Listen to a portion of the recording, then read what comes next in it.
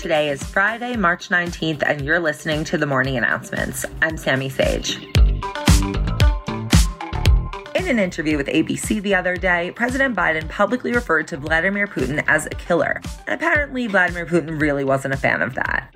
He responded with the Taylor Swift lyric, "It takes one to know one," and by ominously telling reporters that he hopes Biden remains healthy and adding, "I say that without irony and not as a joke."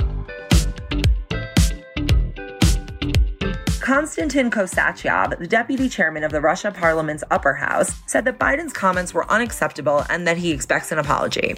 Kremlin spokesperson Dmitry Peskov told reporters on Thursday, "These are very bad remarks on the part of the U.S. president."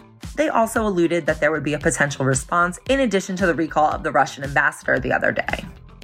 I mean, we've always known Putin was petty, but it feels like Biden hit a nerve here. COVID-19 cases are now up by more than 10% in 14 states this week compared to last, and half of those states are seeing a rise of more than 20%. The worst acceleration of infections have been recorded in Michigan, but Delaware, Montana, Alabama, and West Virginia have also seen alarming increases.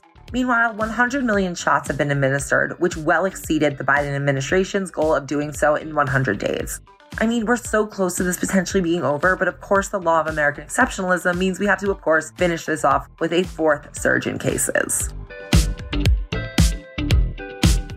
The House of Representatives voted on Wednesday to reauthorize the Violence Against Women Act. Joe Biden originally authored this legislation in 1994 with the aim of strengthening protections for women from domestic violence, sexual assault, and stalking. The vote in the House was 244 to 172, with 29 Republicans voting to pass the legislation. The 172 opposing Republicans object to a gun control provision known as the boyfriend loophole, which allows access to guns by physically abusive ex-boyfriends and stalkers with previous convictions. Ultimately, the legislation will need 60 votes in the Senate in order to pass, which is unlikely to happen, shocking no one. Yesterday, the Senate confirmed Javier Becerra as the Secretary of Health and Human Services in a 50-49 vote, with Susan Collins surprisingly being the only Republican to support his nomination.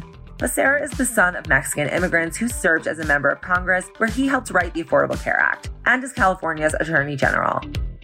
Becerra will become the first Latino to lead the department, which oversees the FDA, CDC, and NIH, basically all the people who can help end the pandemic.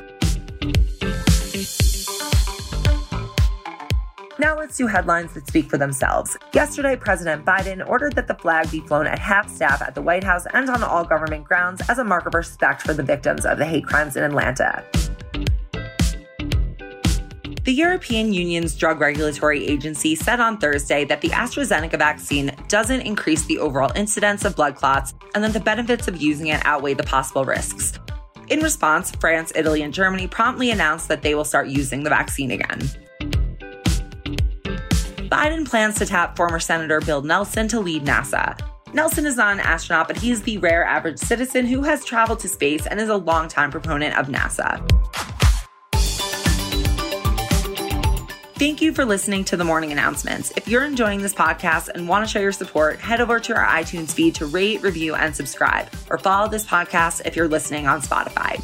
For our episode of Afternoon Tea this week, I interviewed Blair Erskine, who you may know from her hilarious viral videos.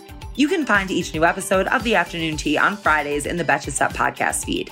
If you haven't heard what The Afternoon Tea is about, I'll be sitting down with some of the most interesting people in politics and media to chat about the things we care about most. So be sure to subscribe or follow wherever you listen and stay tuned for a quick teaser from today's episode.